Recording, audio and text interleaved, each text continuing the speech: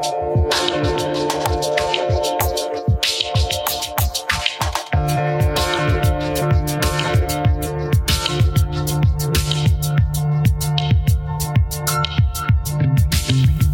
back to the Magic of the Spheres podcast. This is Sabrina Monarch, and this is a show about spiritual lifestyle and personal evolution.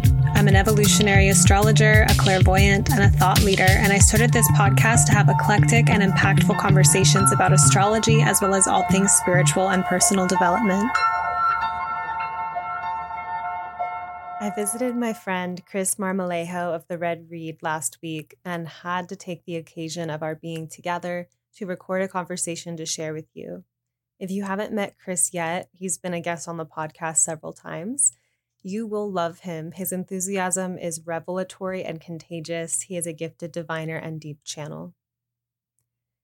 This episode, we talk about the arts and complexities of letting go through the vision of the fixed modality and fixed signs. Same thing, really. The fixed signs are Taurus, Leo, Scorpio, and Aquarius. So letting go would be easier if what we were letting go of wasn't systemic or didn't have such deep roots. So when we want to let go or release something deep, how do we do it? This has been on my mind because I'm in this huge ecstatic season in life where I've been letting a lot go, starting with releasing my story to this podcast, Hungry Ghosts of Paradise, instead of holding it inside. And I had a plant medicine experience in July where this profound amount of personal and transpersonal ancestral pain was taken out of my body like a splinter, a big splinter in my heart, and recycled back into the earth. It was, let's be real, it was like a religious experience for me. And what I find interesting is that I had to feel the pain on the way out. I was shown the ways that it lived in me, and I had to participate with letting it go. And there was a part of me that was gripping and a deeper intelligence of trust whispering to let it go. And this experience, especially in retrospect, gave me a huge realization and vision into the fixed signs and how letting go isn't that easy, or we would do it more often. So if you do have a fixed heavy chart, right? And even if you aren't a very fixed person per se, these, you could look at it in terms of how you're holding things in your tissues or what you're holding ancestrally, right? Or the way that trauma works, the way that our brain works in a sense. There's mechanisms in our organism to remember what's dangerous or remember what went wrong and to try to make sure it doesn't happen again. Right. So there's a kind of like memory or a holding pattern. And in some ways, this can be adaptive for survival. In some ways, it does fulfill a purpose. And then it can often outlive its purpose and create a way that we're not receptive or we're closed off to life or it's hard to let in the good, etc. And so when we're thinking about the fixed signs, we're really thinking about how to make something last, like how to embed something into reality. Right? Like how to plant a garden and have it yield fruit year after year after year after year. And we're also looking at how to weed that garden and take things out that, we no longer want to have inside. And so that process, is what we're talking about in this episode. So if you do have a fixed heavy chart, letting go can be particularly hard, right? Or even if you're not a fixed heavy person, letting go of the deepest, stuff that's embedded in your body or in your personal history, that's obviously challenging. And I find that working with the fixed modality is a combination of both grounded, steady, titrated, gradual effort, like practices and habits and environmental factors. Even the study of astrology is like soul level acupuncture day in and day out. And it's like you get these insights and you start to understand your own story and your own patterns. And that's a practice. And then there's these big moments where something pivotal, right? Something great and dramatic, an act of catharsis or creativity or pattern interruption happens. So I think the fixed signs can relate to both that kind of like steadiness, like I'm intentionally making my way towards something, as well as, these big dramatic acts. Transformation requires a multi-pronged approach. So, for example, if you have an addiction and you're trying to release that, just letting go of the addictive behavior is often confronting with, it's hard. It's like there's a compulsive part of us that's reaching toward the thing. So where does that energy that was being funneled into that addiction go? What environmental factors will support the change? What kinds of support systems? What's the higher insight about the addiction that will support transformation?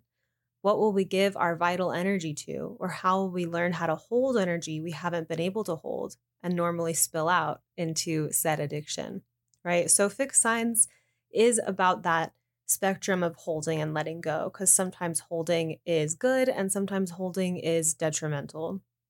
Sometimes letting go is good. Sometimes letting go isn't supportive, right? So it's not, it is very situational and kind of dependent on multi-factors. And if we have a lot of personality, practical life things, habits, etc., tied up in our most systemic patterns, changing them is necessarily going to be a multi-pronged operation. So we'll get more into it. Something that I've talked about in this podcast, I'm sure, over and over again, but I've been thinking more about it lately, is like what I did in my early 20s to upgrade my baseline mood, right? Like I was really just, wanting to have like a dream life and like live my best life. That's what I wanted. And I recognized that I had a lot of habitual mental loops and patterns toward depression chronically. And so I really resourced fantasy and imagination and play to kind of change my brain chemistry day in and day out through noticing when I was starting to grip onto or grab onto a negative trigger and really fixate on it and really stew in it, right? Versus when I would get into these states, like these ecstatic states where I would cultivate happiness in my being for no reason, no particular environmental trigger. But I was just training my body and my neural pathways to start to organize that way. And I did that as a disciplined, consistent effort to change my life. And in the way that it was multi-pronged, it's like I also noticed that if I was drinking tea, right, or eating food, that I could really relate to that moment of intake, of taste, of sense, to deepen into pleasure and to create more of those pathways, that I could go for a walk and really allow myself to enjoy the scenery. And so I started to find ways to kind of really build a lot of patterning around my intentions and around my desires in a multi-pronged way. And of course, continuing to like understand and deepen into the shadow side and like, why am I this way? And to get kind of like analytical and whatnot, but not to simply live in the swamp, but to also reach toward, these higher places of ecstasy and vision, and to do all of that at the same time. So in a somewhat related segue, I have another announcement before we begin, or just a announcement, because this is the first one. You'll hear the Martian flare in this conversation between an Aries, myself, and Scorpio, Chris. I do have a Mars offering to support you in this upcoming Mars retrograde. So Mars is currently in Gemini, and it's going to station retrograde October 30th. I have a Mars retrograde and Akashic Records workshop event September 9th, 2022, that I'm co-hosting with Akashic Records practitioner trainer Daniela Gill. As I've tuned into Mars and Gemini and the upcoming retrograde in this sign, again stationing October 30th, so we're getting in advance, we're preparing.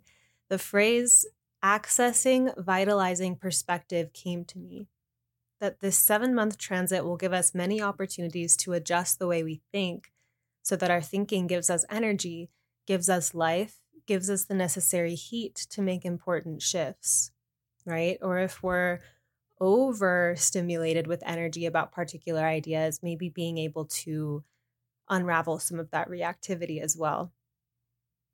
Mars will also be in conversation with Neptune throughout the retrograde. So I've thought about how our dreams may be more vivid and our spiritual lives more activated, and how it's important to have tools around that. The way I'm framing this, I am making it sound exciting and opening, which it definitely can be. But over the years, Mars retrograde is a particular transit I've really had to learn how to be in relationship with. I've struggled profoundly, been brought to my knees by it. It's taken me time to refine my relationship with Mars, my relationship with my own willpower and courage, and capacity to make self-respecting decisions in moments of distress. And I'm probably not special in this way. I may have a particular focused awareness about Mars retrograde, but Mars is a difficult archetype for humanity. It is an archetype around challenge and around war and around courage. So it's a confronting archetype in of itself. Throughout my day, whenever I'm triggered or moody, I often seek to both understand why and to alchemize it, right? So that I'm not just holding it and perpetuating it. And I've learned a lot of tools for doing so. Whether I pull cards, embody my feelings theatrically, do EFT tapping, or more recently, inquire into the Akashic Records. I've been astounded at what tuning into the Akashic Records via the teachings of my inspiring friend Daniela Gill does. I ask the records for insight about my day, about the higher purpose of my relationships, for clarity about whatever I'm triggered about, and I'm given the most loving and truly vitalizing perspective that helps me relate in clearer and more inspired ways to my very life.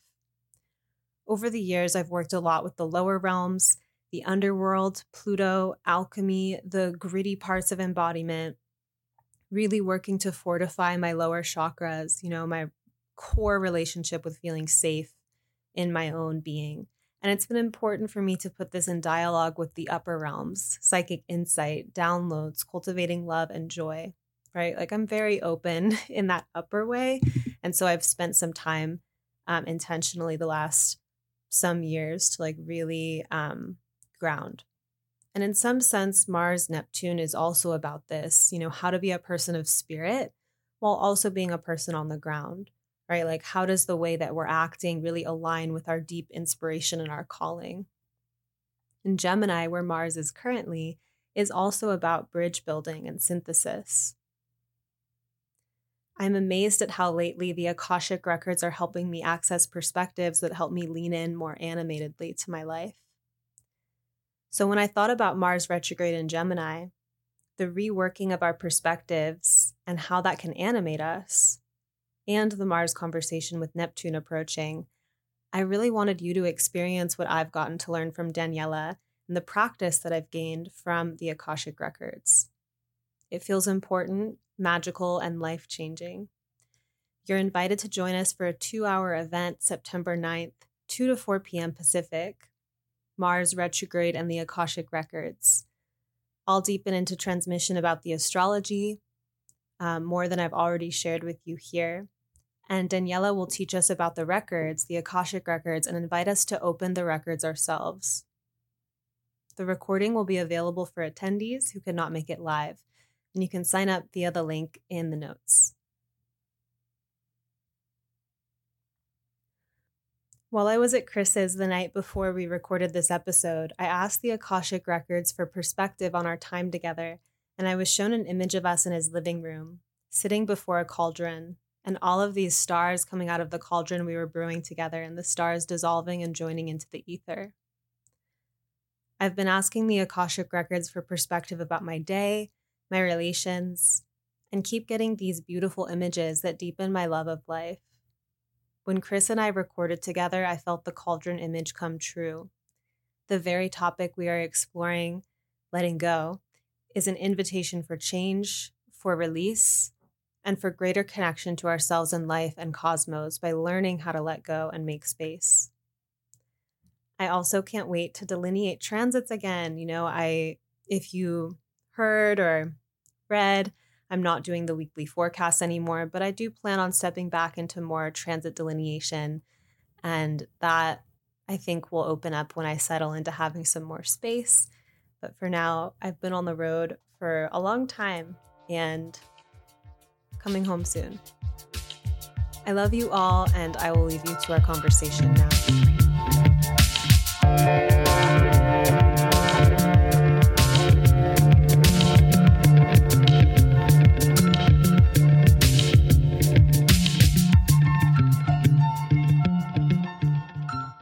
I'm here with Christopher Marmolejo of The Red Read, and this time we're recording in person, which is really exciting. We're at Chris's lovely new abode, which has really been a transmission into how Venusian you are. Taurus rising, Libra moon, and it's like we've got all of the senses covered, and especially too, like, even it's like there's this earth side of Venus here, and then there's the air side of Venus and the smoke and the music. So welcome. Welcome home.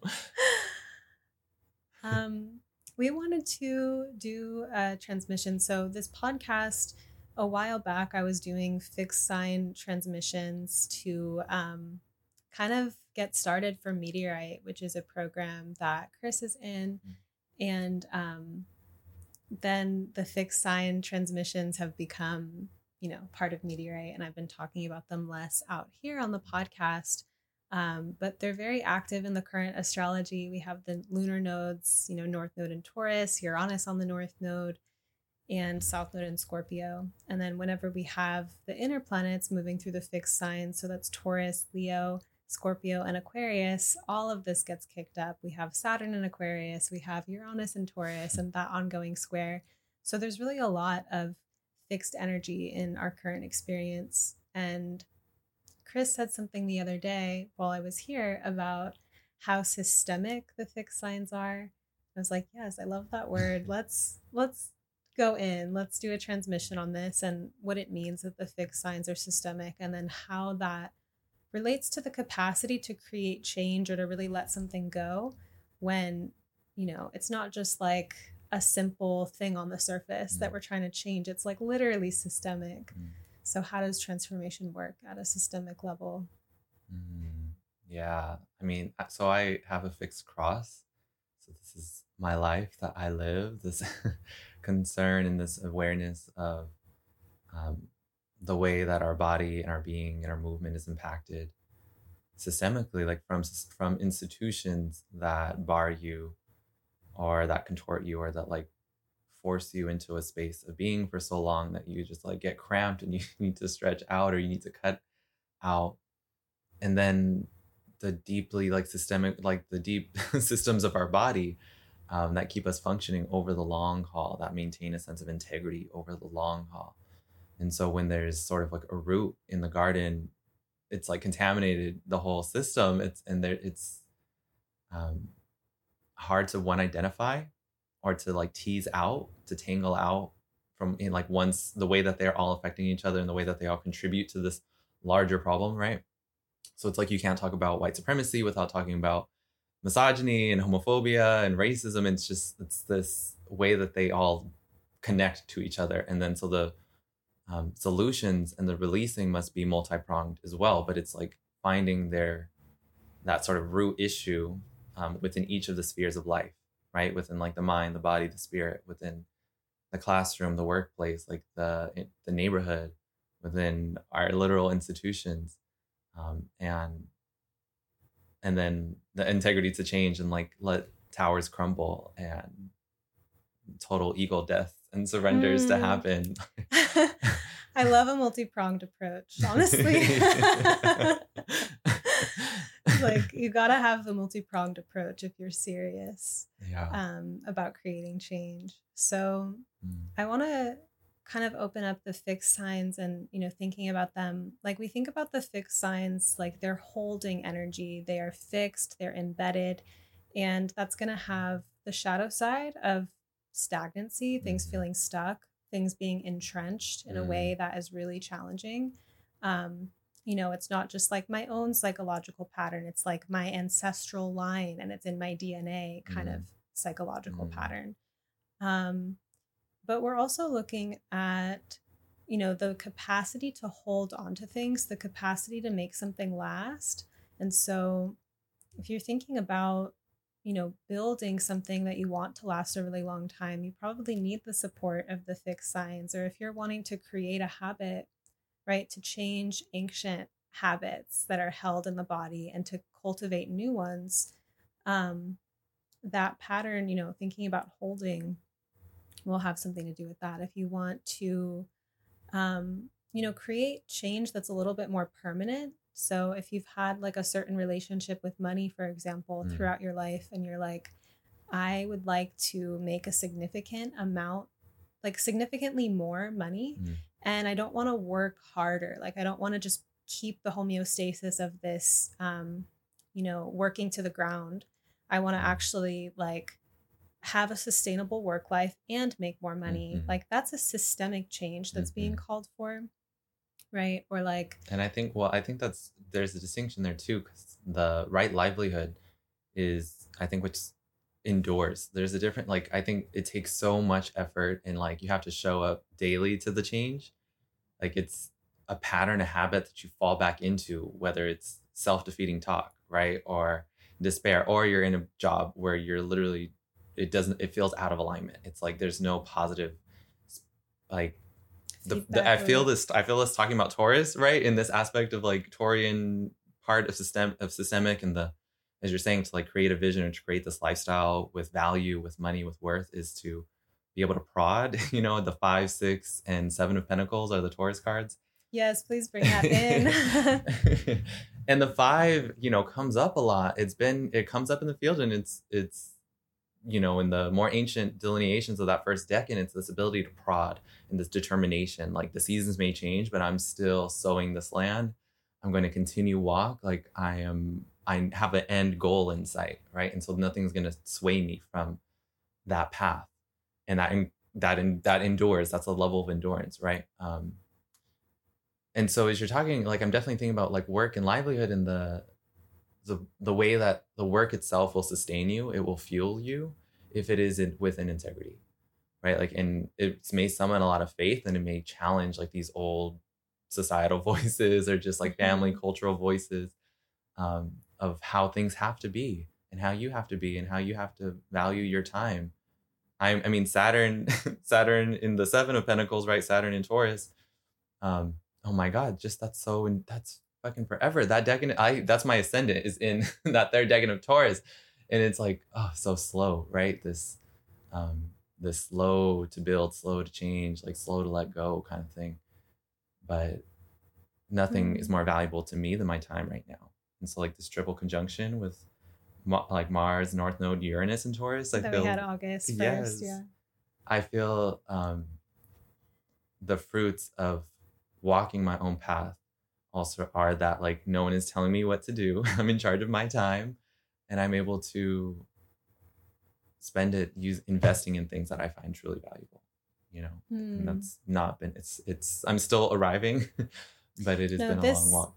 This life here, Chris, what you're doing is very romantic. I think I can already feel it's like an era, I think like decades in the future, when you look back on this, like this will have like such a special frequency. The beauty of this time period, the diligence of your work, and how tuned in you are. Like I fucking love Chris's tarot class. It is like responsible for my tarot literacy. But Chris really lives the divinatory lifestyle. You do these like daily reads. You get guidance from the cards, and like from your, like you're spiritually guided, and you're bringing that spiritual guidance into how you structure your work life and how you structure your mundane. So I really see in you, like you haven't sacrificed the juicy like gem of the spiritual light inside of you. You haven't been like, oh, that's for like on the side, or that's what I'll do later, or like it's tough in this world, I'm gonna just like compartmentalize that. It's like, no, you like actually build your livelihood and how you relate to life on a daily basis from this place, which is so beautiful. So Wow. there's a few images I want to share about, thinking about the fixed signs and transformation, and like, how do we create actual change as opposed to just transforming the homeostasis? So what I mean by that is that Taurus holds a homeostatic energy. So we get used to our habits, we get used to our self-talk, we get used to our intake and input and output. Like, we're habitual creatures in Taurus. And when we want to create a change, so say like, someone has a huge awakening experience, and it's like Aquarius, right? It's like outside of the known. That can either destabilize the homeostasis and create a new one, or sometimes people just come right back, to the homeostasis. Or there's a way even that Scorpio as a sign is going to help us really release, right? And we're aware of our pain with Scorpio. And sometimes instead of releasing our pain, releasing pain is really intense to do. It's not just like always a magical, painless process. Sometimes you feel the pain leave on the way out, right? Or it's like you have some kind of traumatic event in your life and you'd rather compartmentalize it and not think about it and put it somewhere, which might be adaptive for a certain period of time. But to actually move it and to let it go, it's going to come back up, right? And it's like, oh, I don't want to go there. I don't want to feel those things again. And then we just get used to holding it. And an experience I had recently that really helped me see this was that I was on a Wachuma hike. I had a really transformative experience. And sometimes, when I'm really like not able to shift something, I don't take substances a lot these days. But there can be times where I'm like, I really need to get into a different headspace, or I need to like really shift things. I need to go travel. I need to go have an adventure. I need to do something totally different. But here I am on this like Wachuma hike, and my backpack, I kind of got it.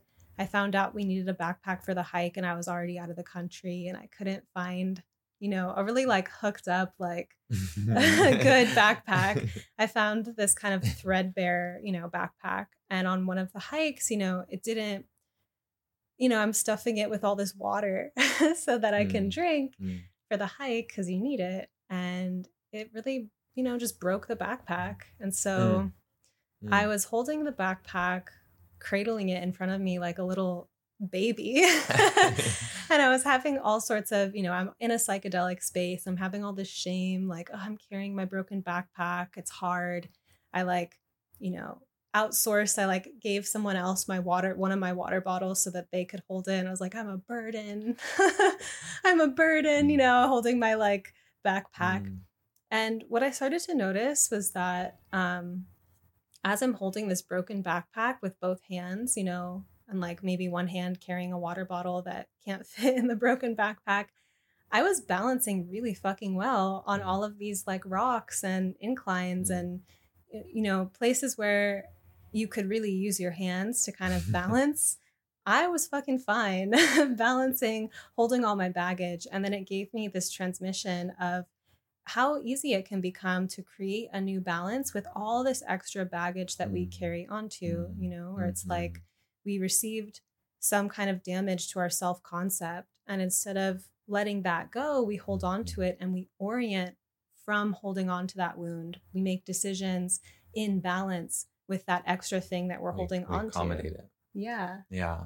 Yeah. So Scorpio.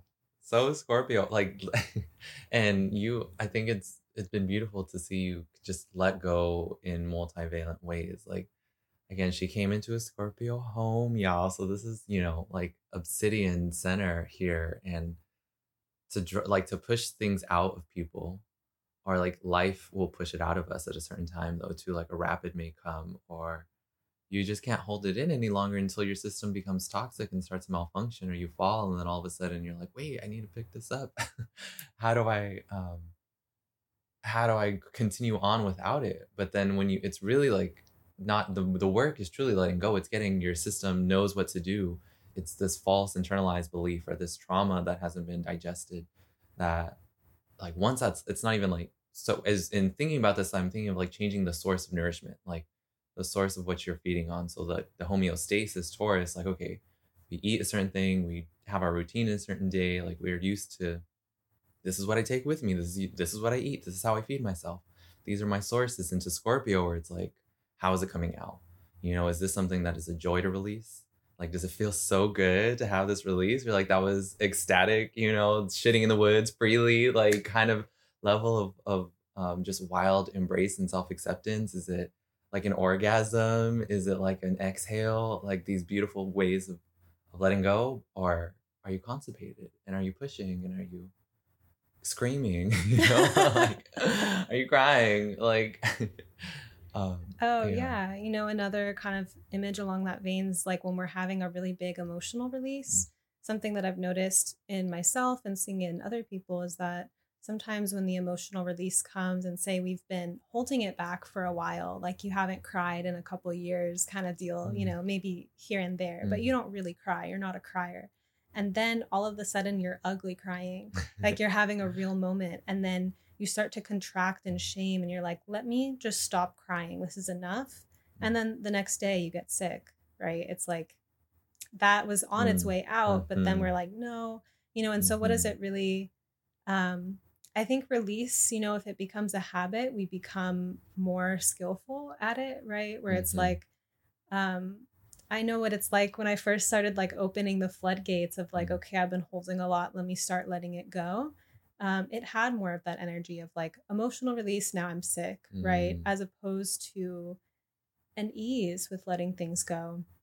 And it's just interesting to see how someone can be in the moment of, you know, I really am thankful for, I have so many Taurus Scorpio friends around me, people with nodes in the second and eighth house. I have friends who, if they see me crying, you know, or like in a kind of state, that they're going to be the ones who are like, let it out. Like they're going to be like supporting that release, as opposed to having some conditioned response of like handing a tissue or seeming to get uncomfortable. It's like when you're around someone who's just so chill and unaffected and also not getting hooked in and not getting involved, but they're just like, yeah, you're having a moment, let it go.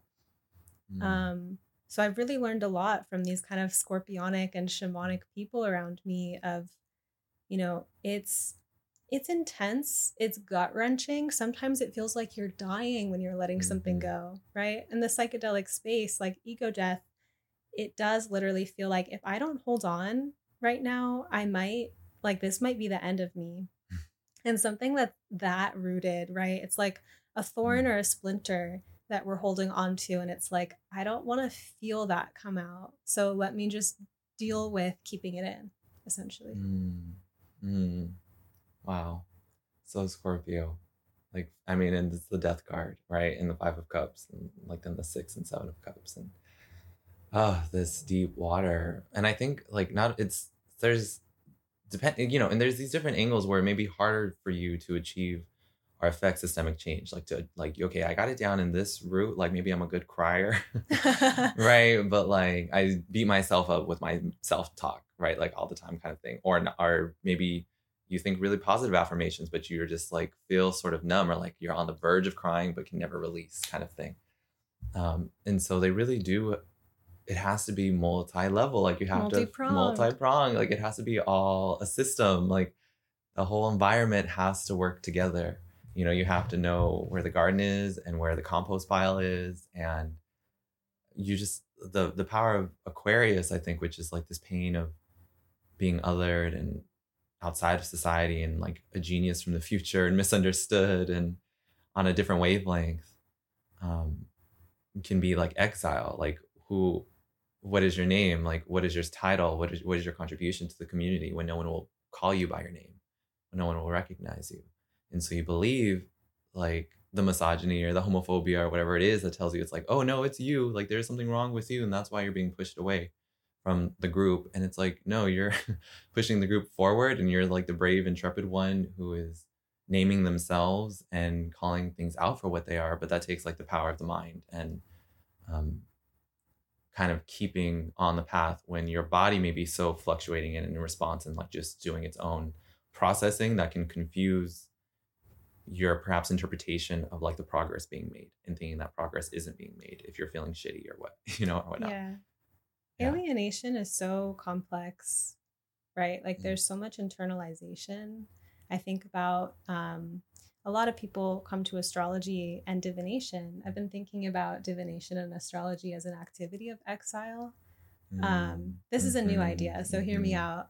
But I think that sometimes I meet people who really have no interest in astrology or divination, and they seem kind of rooted in the world. They have their families, they have their kids, they have their jobs, and it's spooky. They don't want to know the future, like have a tarot card reading or look at their birth chart, right? But then you have people, often I've found that people who are interested in astrology, it's like, I think it's quite romantic. Like if we just make it simple, it's noticing a correlation between the cosmos and ourselves. Like how beautiful to find belonging in this bigger, expansive context.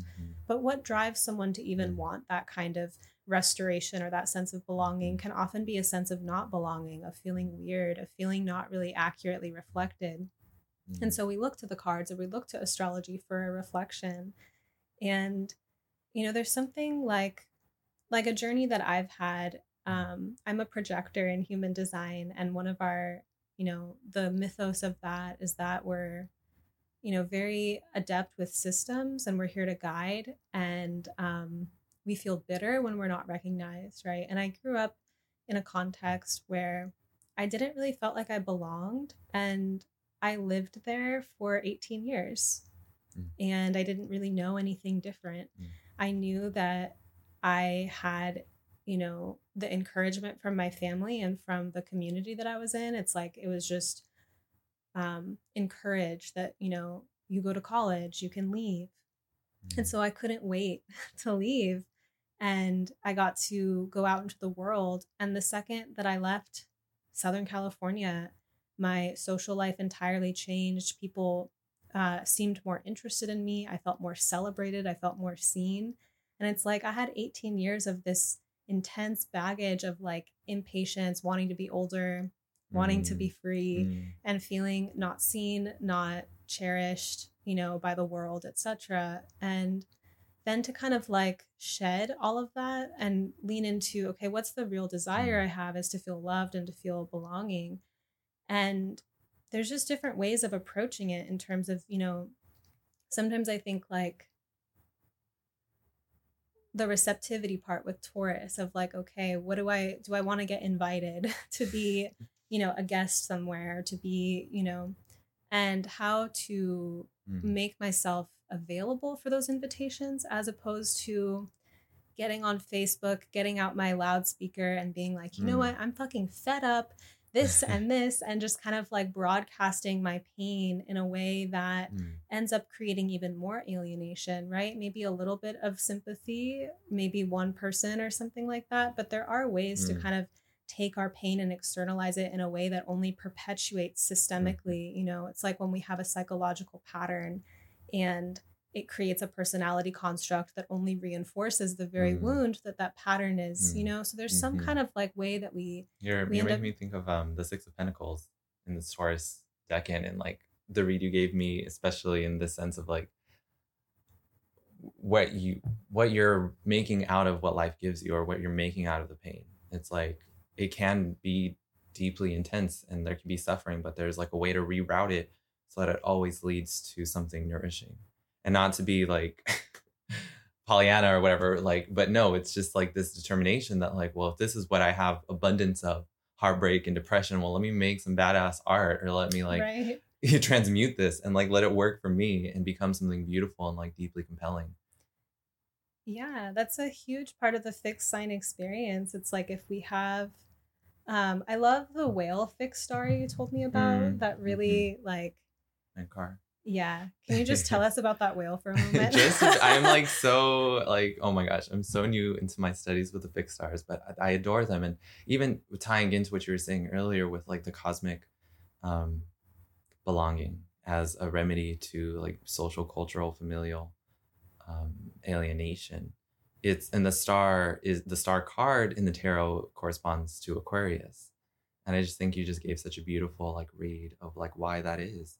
It's literally being guided by the stars, being like having kin and relations that are more than family, or like this family that is more than human, right? It's Yeah. planetary, is plant, is rivers, waters, fires, air, is the earth of the body. And yeah, and so I think of Aquarius as like this like this conditioner for when we get our systems all tangled. You know, there's like the knots that happen, and that's definitely one of like is that the Seven of Pentacles? I mean, Seven of Swords, right? Like the knot Decan, like the Gordian knot kind of vibe, where there's this karma, Saturn, in a way of relating that always just like you keep making that wrong turn, or you know, it keeps grabbing you like in that one particular spot and all these time periods and these different relationships.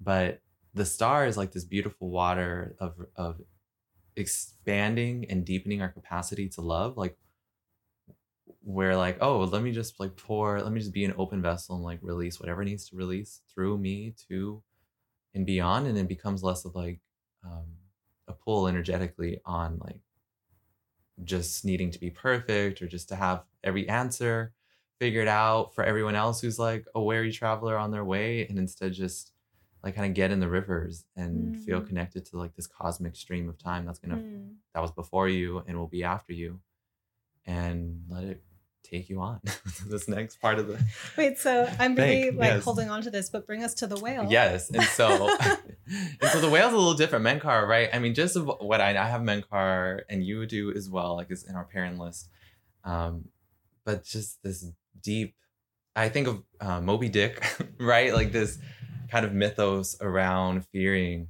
this big unconscious collective like alien, basically like this deep primordial being that resides at the bottom of the ocean. You know, I think of the moon card, and it's like we summit and we can achieve our visions, but then we don't know the bottom of the ocean. Like whales are freaking humongous and big, and they've always been this sort of terrifying thing within human psyche to contemplate.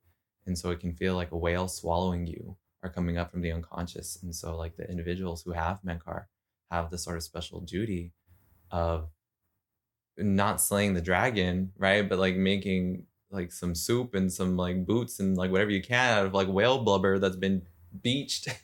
Wait, you know, like a dead, you told me something about the beached whale. Like it can explode and be gaseous, and it's just like can be very toxic. And so people have to, it takes specialists. It reminds me of also the Seven of Pentacles and the crisis worker, right? And the people who when the going gets tough, the tough get going, and they're like, okay, send these bitches in because they've been trained, like they've been sharpened by life experience to have a capacity, like a deep capacity, the star, to process suffering, to wash it away, to know how to clean. Like it's like, okay, we need to shit, but it's like, but you gotta clean. You know what I mean? Like we gotta keep it clean too. Like you have to have it in balance. It's like we all want, if we're purging, if we're releasing, it's like, please just take that up, or don't leave it out because it could spill on someone. It could just mess someone else's trip up.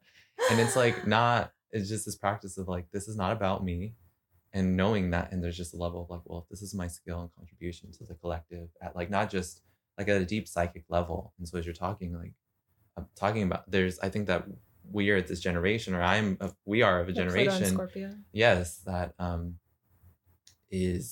are the brave ones who are like breaking. It's we're cliche. Alchemizing a lot. Yes, we truly are breaking family curses, like putting to bed certain familial cultural storylines and experiences and ways of relating.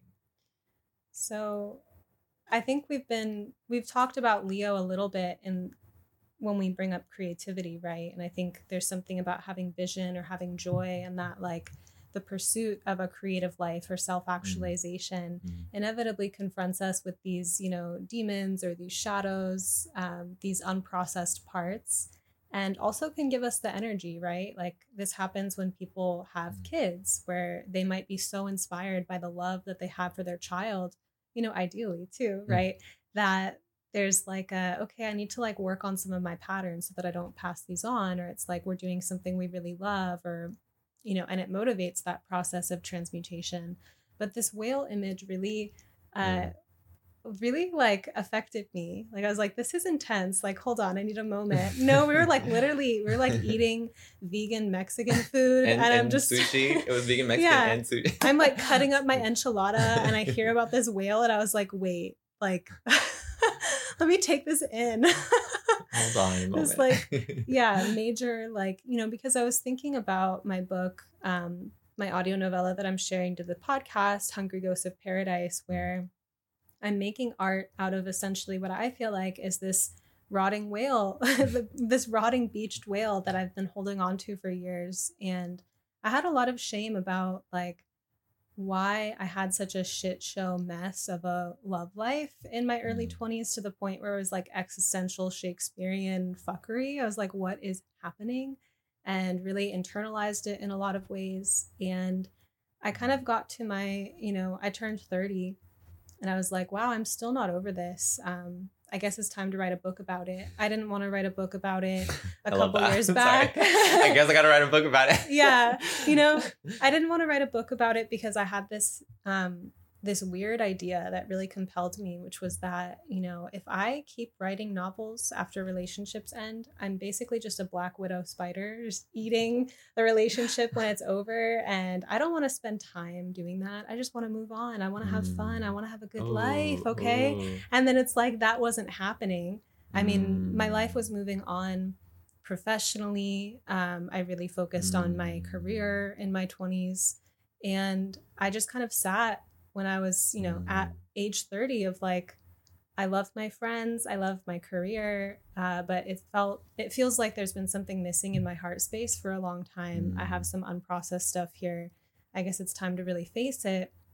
And so I'm writing this book and I'm having this really profound experience with it. It started to move a lot of energy and opened up this really fun summer where I just literally fell in love again with life.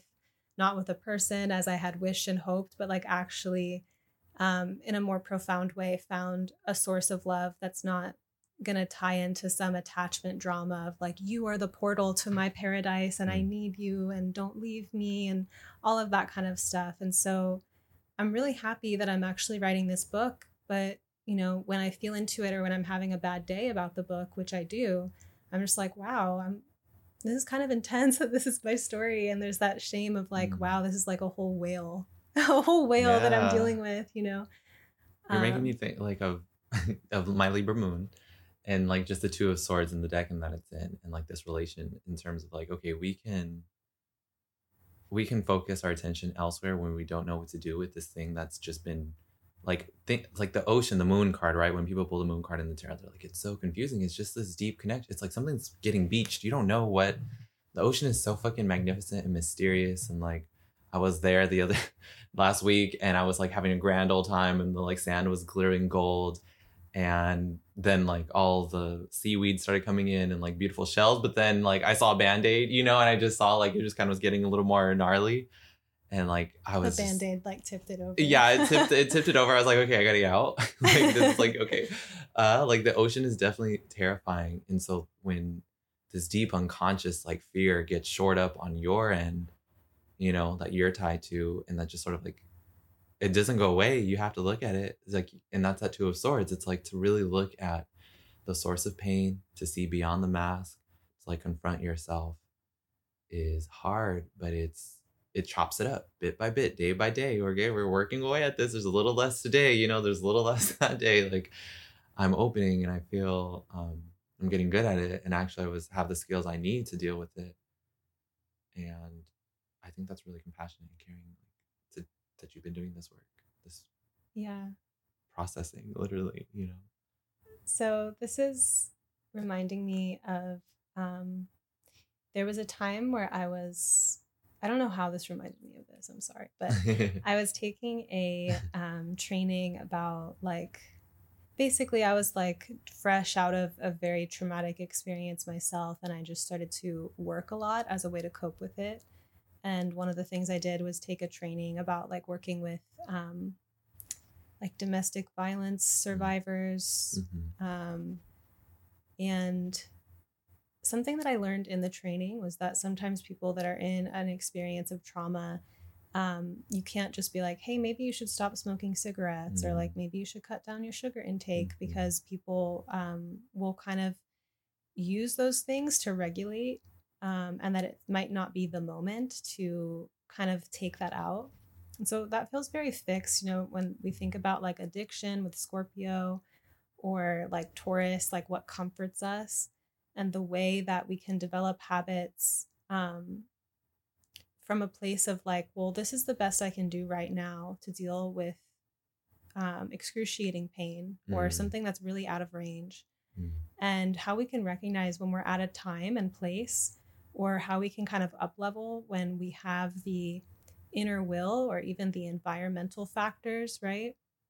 To be like, okay, I'm going to let go. I'm going to let go of this addiction. I'm going to let go of this pattern, as opposed to holding on to it in those moments where that feels like that's what's getting us through the day, or that's helping us survive.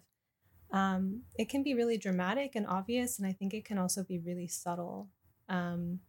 There's something too about like willpower versus environment, right? Like if we're in an environment that's making it easy to make certain choices and hard to make other ones, and how much then we have to resource willpower, versus when you change your environment or who you're hanging out with, and certain decisions become easier, right? And so thinking about like this multi-pronged approach to transformation of like our environment and our willpower. That's it. Yeah, that again, that just takes me back to Five of Pentacles. Like sometimes you're in the wintry cold, but you're not, but you're vegan, or you were gluten free, or you have like celiac, or you're diabetic, or like something, and you're not going to have what you need on hand at every mile of the journey. So there is like a negotiation and a flexibility. It's like how to balance flexibility and firmness, We want it stiff, we want it firm, we want to be firm on, I know that sounded like some purpose. other things. Yeah. But like flexible enough to navigate the environment that we can always control. And that's more often than not. We're like so little humans, and have this cumulative effect, but like at large, I think like sort of the Martian question is how much we can, like how much our will can affect our environment, and like to what ways that holding that power responsibly, like how we do so ethically. Leo, in this rulership, like the king is a performance, the king is a drama, the king is mythical, like the king is not a person, the king is an idea. The king is something everyone rallies around. The king is what brings everyone together from this vision and this inspiration. Like the king is the heart, and so I think like, I have it in my fourth house, like my IC. And so there's something of it deeply rooted, like just this, I feel like gold in the pit of me, in a sense, the pit of my stomach, like I can always rely on and like affirm this sense of self-worth. But then, so there's like, that won't ever be lost.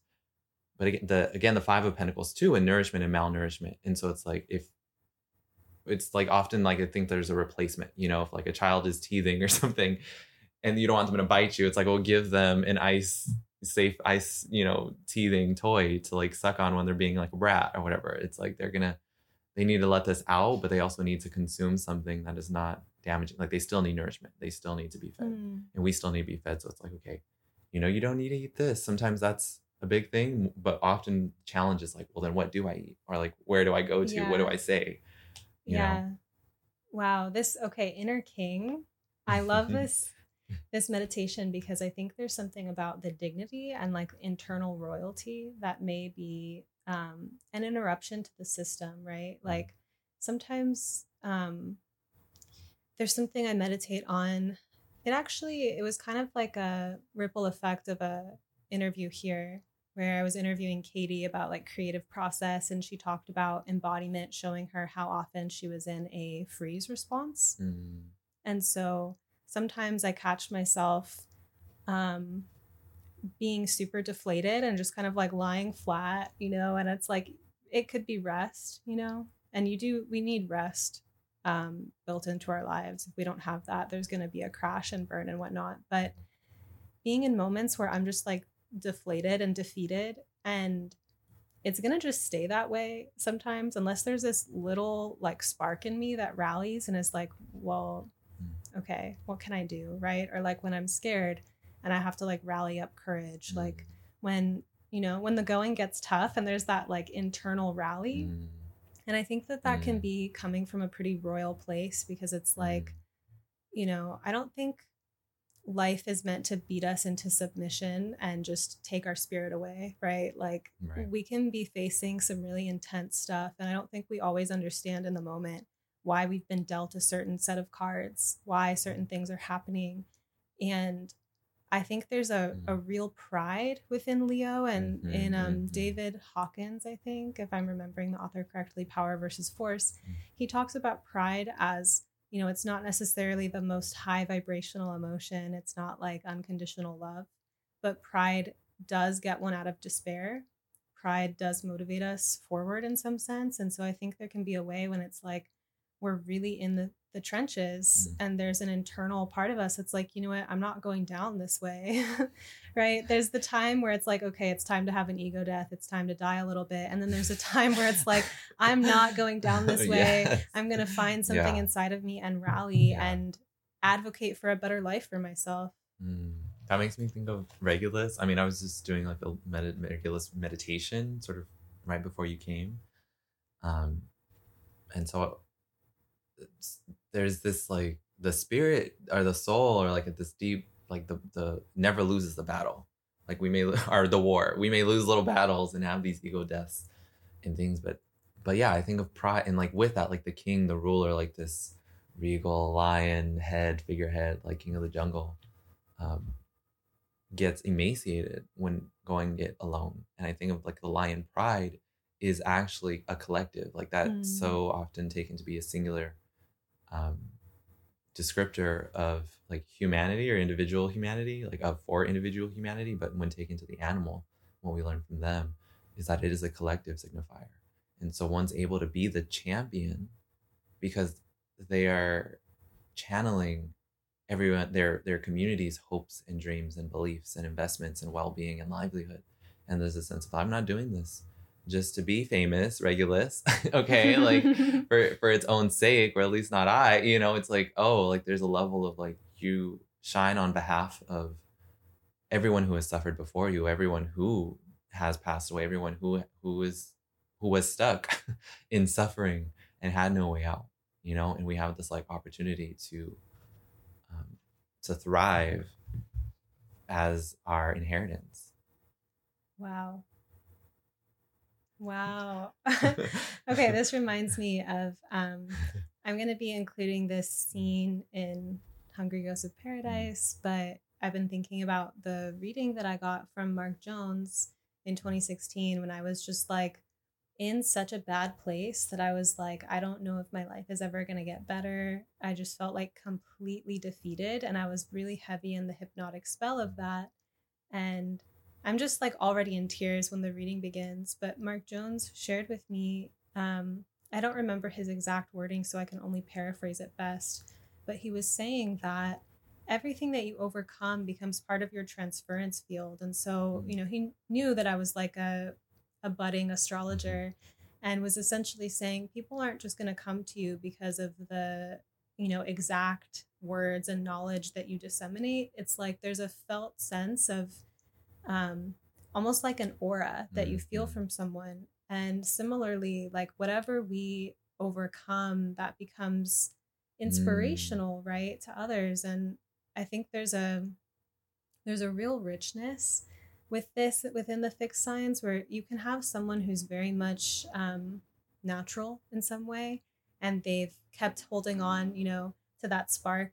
I had a childhood friend who had people would make fun of her laugh, and she didn't care. She was laughing all the time. And I think, she didn't like internalize that shame and stop laughing. It's like she's having a great life. Like she's like having a really cool experience because she's has this radiant inner joy, and she didn't let anyone take it away from her. She didn't believe anyone's shaming of it, right? And there are people that grow up in a circumstance where their parents shame their creativity, or they're made fun of, and whatever happens, it's like they find this connection to their own creativity or light with having overcome all of the obstacles or anyone who would seek to diminish that light in them.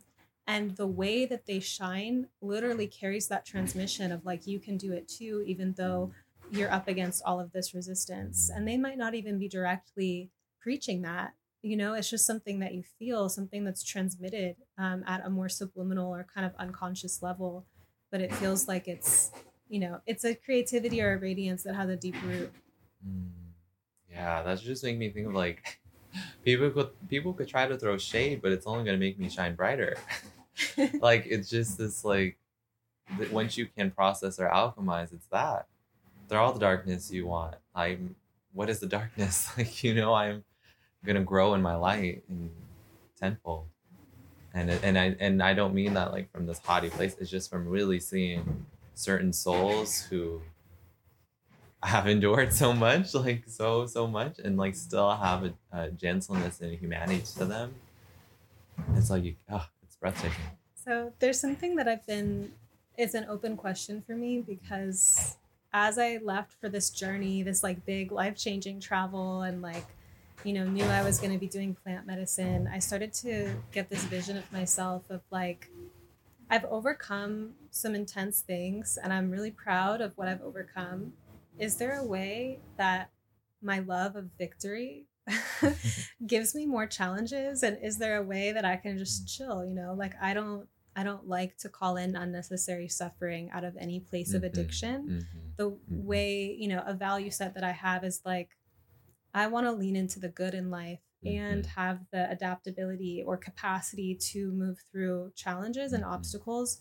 But I don't want to call in challenges and obstacles because of some unconscious addiction to victory, And so I've been thinking about that, and just like, having,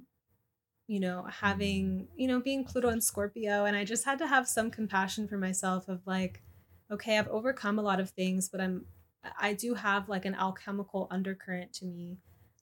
So it's an open question right now for me in terms, I think it's a greater philosophy that I've been considering, even since I was young, of just like, I don't want to glamorize suffering. And yet there is a part of me that like can really have endurance and tenacity to move through difficult things. So I wonder about that sometimes, and why I bring this up too is that sometimes when we want to up level, there is a way that we can let go of historic challenges that we've tended to have, right? And kind of soften them. And then there's the ones that are true and that are like really there. And I think maybe it's just a spiralic path in some sense, because I'm thinking about the receptivity that we have to certain conflicts versus things that don't even bother us because they don't hook into us at all. And as long as something is hooking into us, it's like, okay, that's where the shadow work is happening. That's where the transformation is. And then once we, release that attachment, then we kind of naturally deflect that similar thing. Does that make sense? Yeah, I see what you're saying. I think too, like suffering, like I'm always trying to realize like my choice in suffering. So it may be hot or maybe uncomfortable or maybe challenging, but like to label, like to be in the state of suffering is often unconscious, and it's often like just seen as like the only choice. And then like the rallying of the spirit to like enter a battle, it's like a sense like, okay, if I'm picking a battle, I'm not necessarily picking to suffer because I'm assuming I'm gonna come out winning, And then like you can get in the ring with me, I'm 10 times champ, kind of. Can you tell Rocky we're both Martians? Balboa kind of quality, you know what I mean? Like there's something about suffering that leads to self-discovery of like which would never have been discovered elsewhere, but there is knowing like when to hang it up in a sense and like transition into being a peacetime king, you know what I mean? Like, and yes, like maybe the young energy is gonna get like boisterous or restless, and so I think that there is a sense of like there's a lot we have to fight for. I think I know like individually I'm trying to enter into this state of peace, and that's my way of fighting, quote unquote, or like I have Antares, and I heard Austin Coppock discussing Antares, right? And being this like anti-Mars, right? Like this rival of Mars. But I also was thinking of like from more Spanish roots, like before, like what's the opposite of war is peace in this sense, right? And I didn't really hear that brought up, or like before war, like this other Well, it's post. like Taurus Scorpio opposition. Yeah, yeah. And like and I also think of the card you pulled for me the other day, the Warrior of Light, right? And that was the Sun card, and that kind of notion of um, you got to have your sword handy and ready because you just never know what's gonna come flying out of like the darkness It's of the so, cosmos. But wow. I'm seeing now like the king, like literally Leo, mm, right? Like hinged between, is at the midpoint of mm, Taurus and Scorpio, and the sense of like, is the king working toward peace or mm, war? And like that pull, mm, right? And that inner royalty within us in a moment where it's like, am I going to fight today? Is this a battle that I'm going to fight? mm, Or am I going to actively create something beautiful? And that I think we just need, if I'm going to speak like a value here, it's like, I think there's just a need for range. mhm, And I think of it as like a mm, creative choose your own mm, adventure thing in life because I have a lot of access personally to just letting things go and like deflecting conflict. And there's a way that um, I have like a genius there in some mm, sense of like how to even erase, like let something just completely dissolve. But when it gets to the point where I'm like not having courage or I'm not claiming something or I'm not advocating for something, and then it becomes like a fawn or a flee mhm, response, mhm, it's no longer actually really mhm, wise. mhm, And so I've been thinking about that in terms of like sometimes, when I'm engaging something that's a challenge, it's like, am I going to let this battle go? Because I do pick my battles, I don't fight everything. mm. Uh, am I going to let this go? Or am I going to, take a stand? And I think what I love to see, like the ideal, the thing that feels really healing and magical to me is when I voice or advocate for myself or advocate in a situation and am actually received or it creates more intimacy and more connection. Mhm, That feels really amazing and really integrated. And it hasn't always been that way. I definitely, um, the way that I would voice upset when I was younger, or even the type of, the maturity level of the connections I had, it could have been disastrous. I'd voice how I was feeling and I would be like, well, you're wrong or whatever. And it mm, wouldn't, it would create a kind of war mhm, relationally and internally. And what it's like to even diffuse the war and peace polarity so much that it's like peace is self assertion or, mhm, um, mhm. yeah. Yeah, that maintains internal peace in the long haul. Like you have to know when to fight to defend your peace. Funnily enough, right? Like, but I think what you're talking about is so the learning in terms of responsiveness. Like we always have like I think there's holding the self to account, like in accountability to respond. There is avoidance. That's one type of response in a sense. But increasing the range of tools that we have to like, can I just surrender this? Like, can I let go of this? Can I confront this? Like, how do I confront this? Is this about me? The sense of like adeptitude and dexterity we have within the environment and like the relationships we are in. Wholly depends on our own self relationship and how we respond to ourselves. And this is why I love the tarot and divination and astrology because it's just this constant mirror that like I've been working the system, like I've been teaching tarot and it really works. Like it's really pulled me into integration. Like my systems are running so much more smoothly than when I did not have tarot in my life. They tell me what's coming up. They prime me. They like they give me guidance like daily and I'm just never like I'm with Okay, it, y'all. Chris has a amazing relationship with tarot, and also like every class environment that whether it's my classes or Mm. your classes, everyone's like your spirit and enthusiasm is so infectious. Um, yeah, I'm a stan, a hard stan. Can you tell us more about thresholds and the next one coming up? Yes, yes. Threshold is in session right now, and that's like really my meat and potatoes kind of course at this moment. It will teach you to read. It will teach you to come to voice.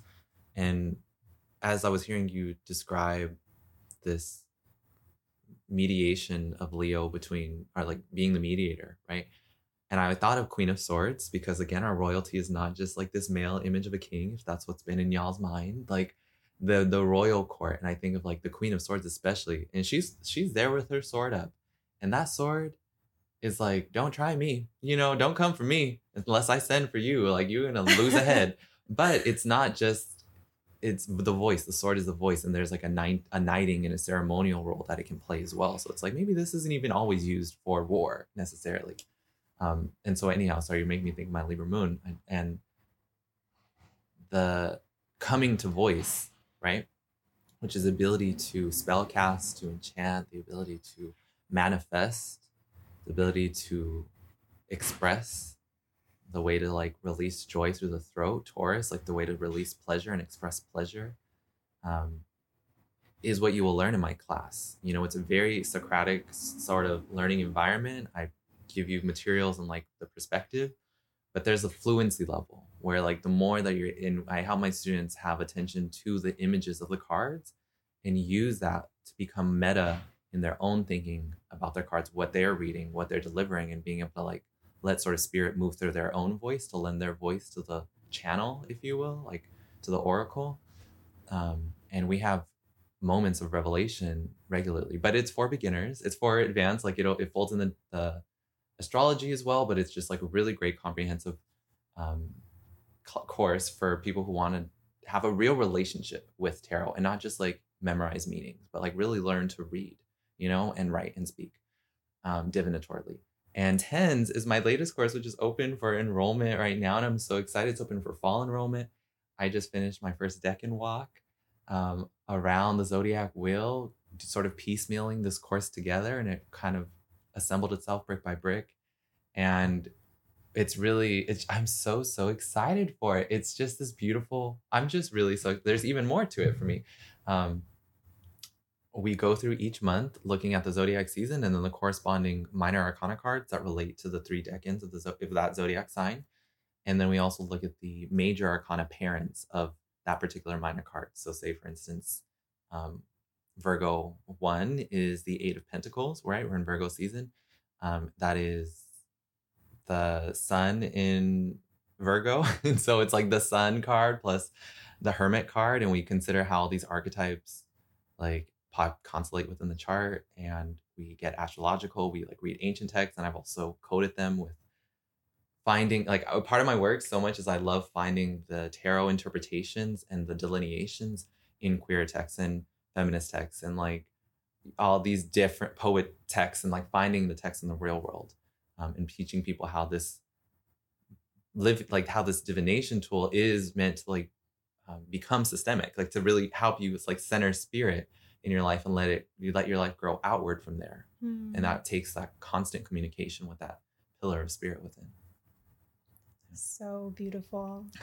That last part that you just said too was really inspiring. Like, it's really finding the integration of like having this literacy, like having a really inspired relationship with divination and creating from that place. It's so beautiful. And I think that that's really magical because I think that sometimes it happens with astrology and with tarot, like an introduction to it is often when we're in crisis or we're looking for, and then how it becomes such an integrated part of life and part of our conversation with spirit that it really illuminates all these other labyrinths of magic in our life, of all different kinds of ways that we're relating. So yeah, it's an amazing class.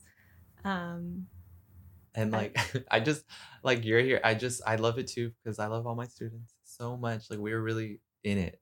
Like, we're really in, we form deep connections. I've got just the Scorpio class. So it's like, if you're ready to get in the deep end of the pool and not be afraid to learn to swim, join me. And I just am so grateful for like the sustained connections, not only with spirit over time, but with my students. And so, yeah, I just wanted to say that.